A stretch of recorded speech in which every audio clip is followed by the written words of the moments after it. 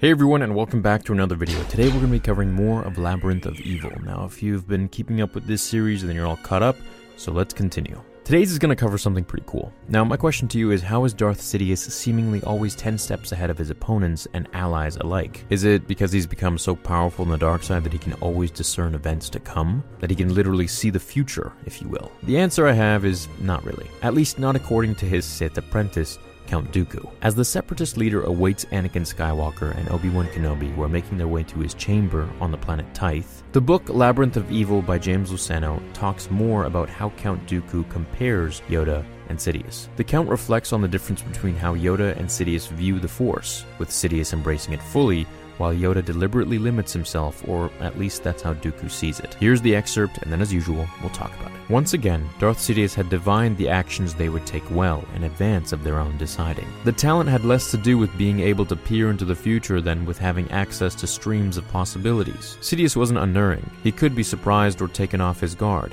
as at Geonosis, as in the case of Gunray's Mechno chair, but not for long. His mastery of the dark side of the Force endowed him with the power to decipher the currents that comprise the future, and to comprehend that while those currents were manifold, they were not boundless. Such mastery was one of the skills that distinguished Sidious from Yoda, who believed the future was so much in motion it could not be read with any clarity, especially during times when the dark side was on the ascendant. But how could Yoda be expected to see the whole picture with one eye closed, deliberately closed? The Jedi accepted as a matter of faith that embracing the dark side meant cutting themselves off from the light, when in fact, the dark side opened one to the full range of the Force. There was, after all, only the Force. It was unfortunate for the Jedi that they believed the Force was theirs alone to use and honor. That sense of entitlement was evident in the way Kenobi and Skywalker called on the Force, in their fervor to confront him, opening doors with waves of their hands, clearing obstacles from their path with similar gestures,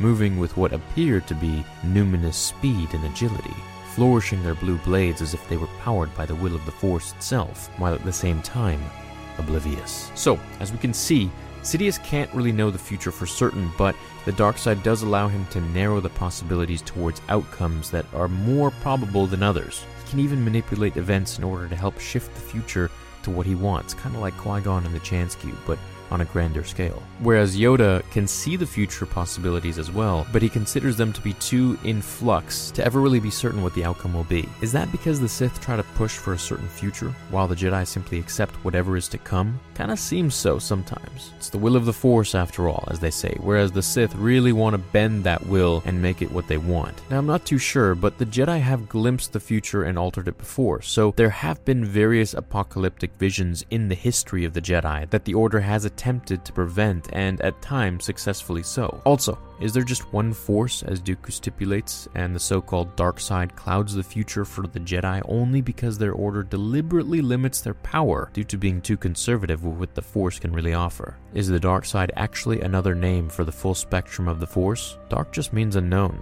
instead of evil, while the light is just one side of it. Or are the Jedi correct? In order to truly embrace the dark side, you have to cut off the light completely. Wasn't that Vader's constant struggle? Wouldn't the full spectrum be an even balance between the light and the dark? So are gray Jedi the only ones using the Force in balance? Or does balance mean something else? Something more complex than simply having the galaxy being tipped on an even amount between light and dark sides. For me, I always felt like Yoda and the Jedi Order, at least in the prequels, really limited themselves to everything and the true power that they could have had, when they just looked at the Force as two different sides when they could just use it in its entirety, Force lightning and all, but they would be the governors over how they would use that power. Dumbledore said something that I think really puts Yoda to shame in this philosophy here. He said, "It is not our abilities who make us who we are, but our choices." Or at least something like that, I'm paraphrasing. And it's really true. It just shows you that even Dumbledore really knew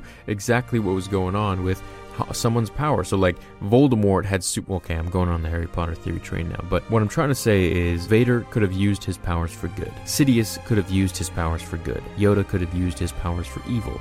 It really doesn't matter how strong you are or what type of the Force you use. Sure, I understand that once you start down the dark path, forever will it dominate your destiny. But there have been those that stray in between and just use the Force as the Force itself. And I think if you can master this, I think if you can truly level up to the point where you can master this fully and be in control of your powers and emotions, then you can really use the Force however you see fit. So the Jedi could use it for good, but using the entirety of the Force, and the Sith could use it for good as well, also using the entirety of the Force, or of course vice versa. So it's interesting to see Dooku's take on both of his masters. I enjoyed this little excerpt from the novel. Hope you enjoyed it too, and I'll see you in the next one.